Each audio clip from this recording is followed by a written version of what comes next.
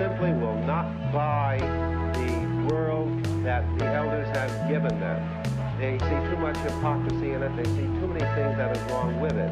And I think that the elders are going to have to realize that they simply can no longer browbeat youth into following its established path.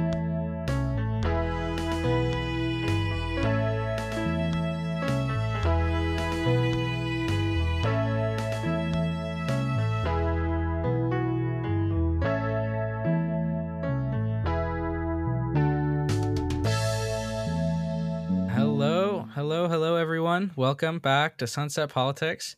Today, I'm here with Molly. Sam. Is not with us, but that is because he is out camping, and I'm very jealous. But Me too. today we're doing a little short because we can't have all three of us. We're going to talk about something that happened a while ago. President Biden's trip to the Middle East, and specifically Saudi Arabia, which was interesting. Yes, quite controversial. Yeah.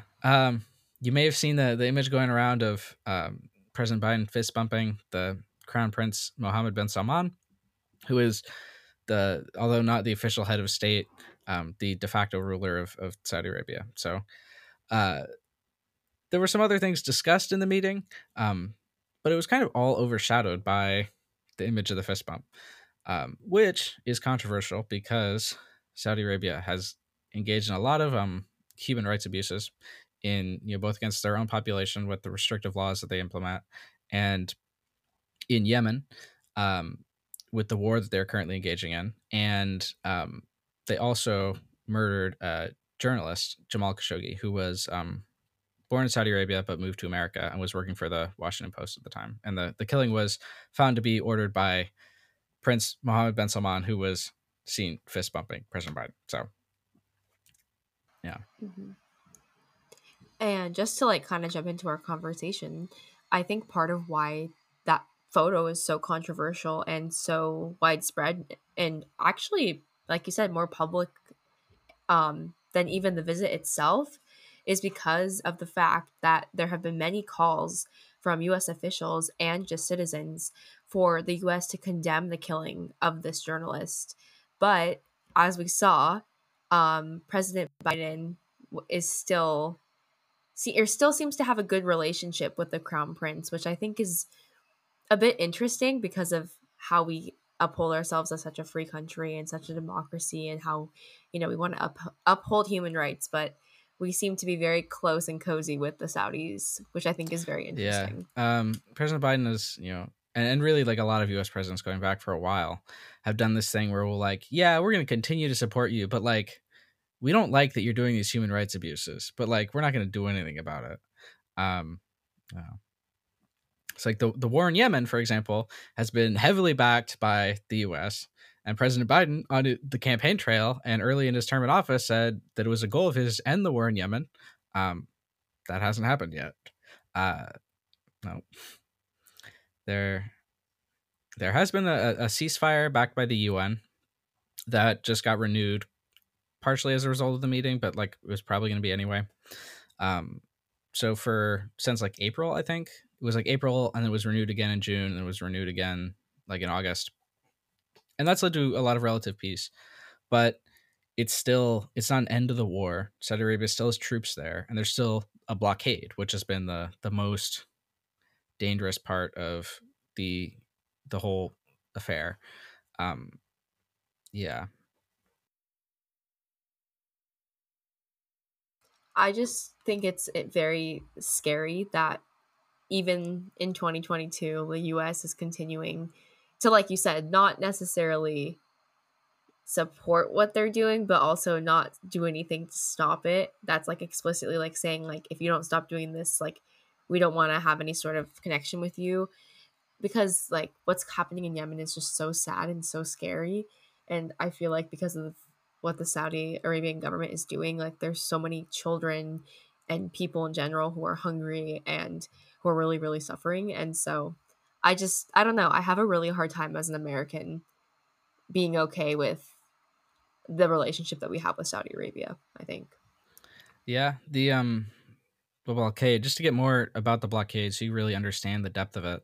Um, the justification is that it's supposed to prevent shipments of weapons from Iran, which is it's unnecessary because the UN already has a system in the ports for doing that, which has been investigated by, I believe, an American investigator who said that it worked very well, that it prevented weapons from getting in, and that yet the blockade still continues, and the blockade is against fuel and certain food and humanitarian supplies shipments, which is absolutely inhumane.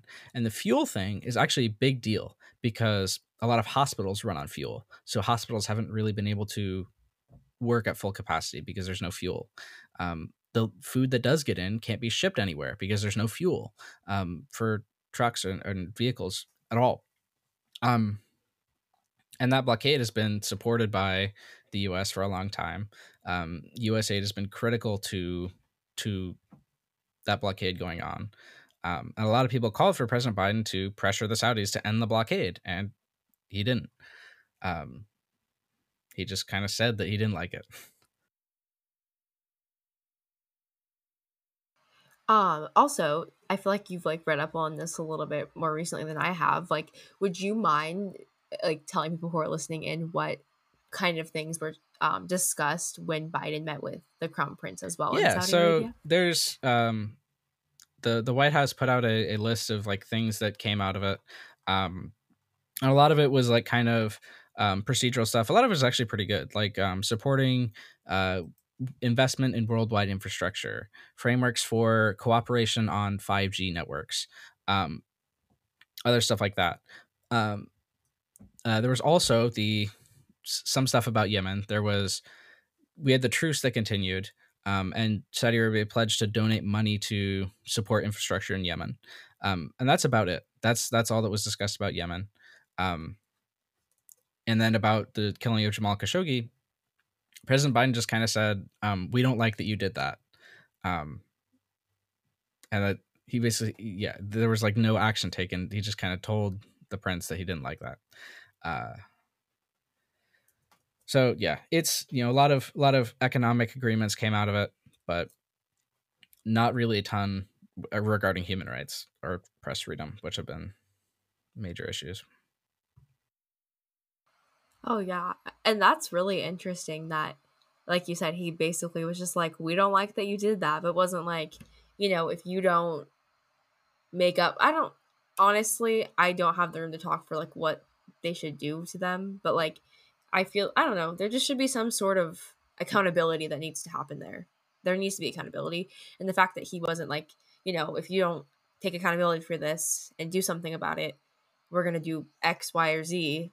And kind of was just like, we're not cool with it. Like, what does that really do? Like, what does that really, like, they're not going to feel like they need to do anything or change the way that they're acting if there's not like any sort of, even though I don't like, I think sanctions are good and bad. Like, I think that there needs to be just something that's more like, you need to take accountability for this. You did this and it's not okay. And we're not going to be able to support you if you're acting in this way. But I mean, you don't have to sanction them; just cut off very the interesting. military aid. If the aid keeps flowing through, the Yeah, weapons no, deals keep flowing exactly. through. Why should I care if he doesn't like that I kill the journalist? I'm just going to keep doing it anyway because he's going to keep giving me money. Oh, totally. Totally. And like something I will say too is like as somebody who's like an Arab American and like has a dad who grew up in the Middle East, like we really do not like my family does not like the Saudi Arabian government and we think that they are like really just icky and don't really follow the morals that they claim like for example, for people listening, like if you don't already know, Saudi Arabia claims to be a very religious Islamic country, but the crown prince and his brothers don't even really follow, or I don't know if he has brothers, his whoever's in the family, all the princes. I know there's like a lot of princes in Saudi, but a lot of them don't even follow the religion itself, and they do a lot of the things that are like you're not supposed to do. They're very greedy, um, and they just give like the religion like a really bad like face basically because a lot of people when they think of Islam or being Muslim they think of Saudi Arabia because that's like where the holy city is that people go to do Hajj at, and so Mecca. And so I think that it's kind of sad because it kind of takes that and puts it in like a negative connotation, you could say. And like I mean, they've had rulers in Saudi who have been a little more willing to stand up to the Americans when they've done things that like aren't aligned with, like, I guess you could say like Middle Eastern morals is like one way to put it. But also they've had a lot of rulers who just don't care and like will do whatever they want and don't care about how it's affecting anybody. So I think that it's a very interesting family. Yeah. I mean, I don't know too much about the experience of living there because I've never lived there. But from what I have read about the family, it seems like they've been criticized a lot for corruption, because it's essentially an absolute monarchy, or really like a oligarchy. A lot of the decisions are basically made like among the royal family. Um, so yeah, Oh yeah. And it seems like they're very willing to like change their like values or like beliefs if it will benefit them in terms of like aid or just finances in general. So I think that that's really interesting as well.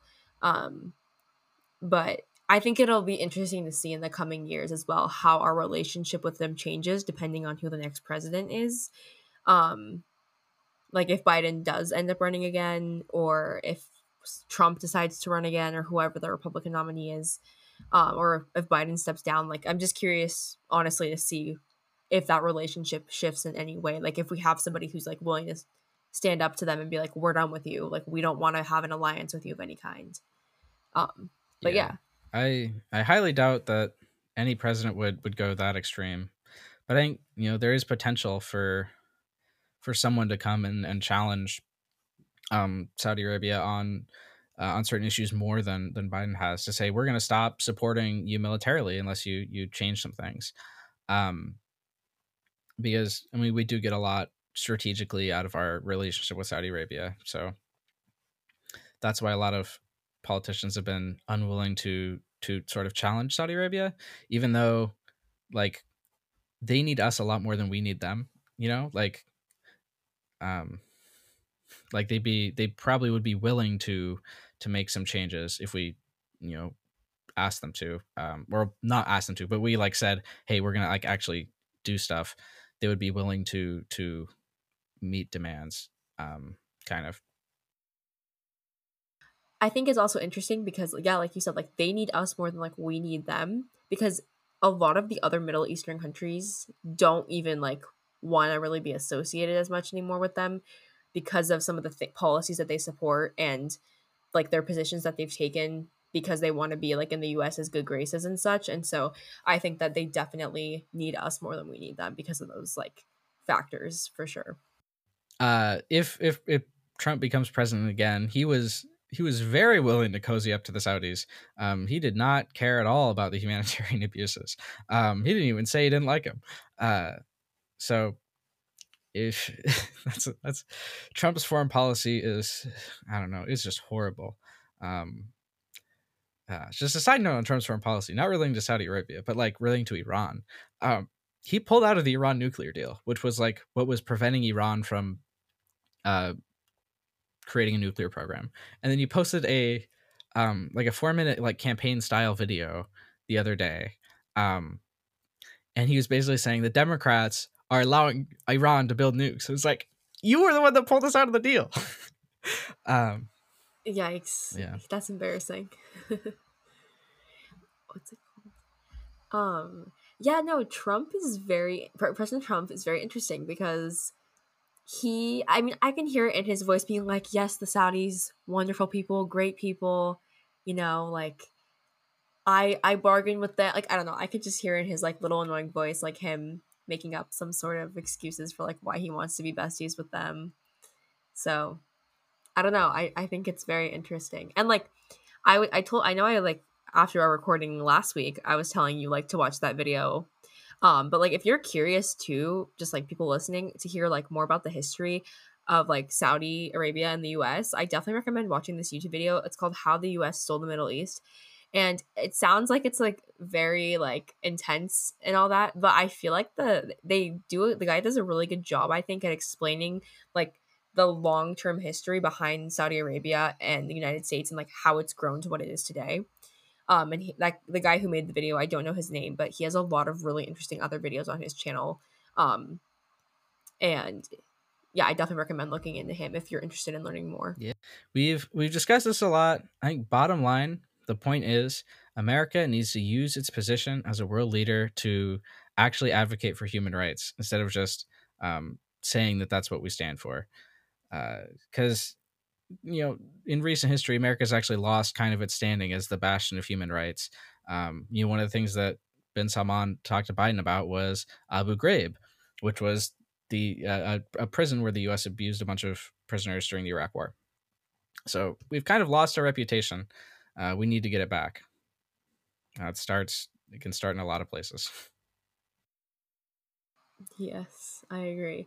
I also think like the US going forward, like unfortunately our foreign policy like seems to really favor certain countries in the Middle East, like Saudi Arabia, for example. And I feel like we need to be better at trying to connect with some of the other countries and like just creating like I really don't think we should like be involved too much in the Middle East because of all the damage that we have done. But I think that it's about trying to make up for that damage by just like I don't know, having like good relations, like cordial relations with like at least other countries that aren't just like the main couple that they seem to be close with. So I think that's like my last thoughts as well. All right.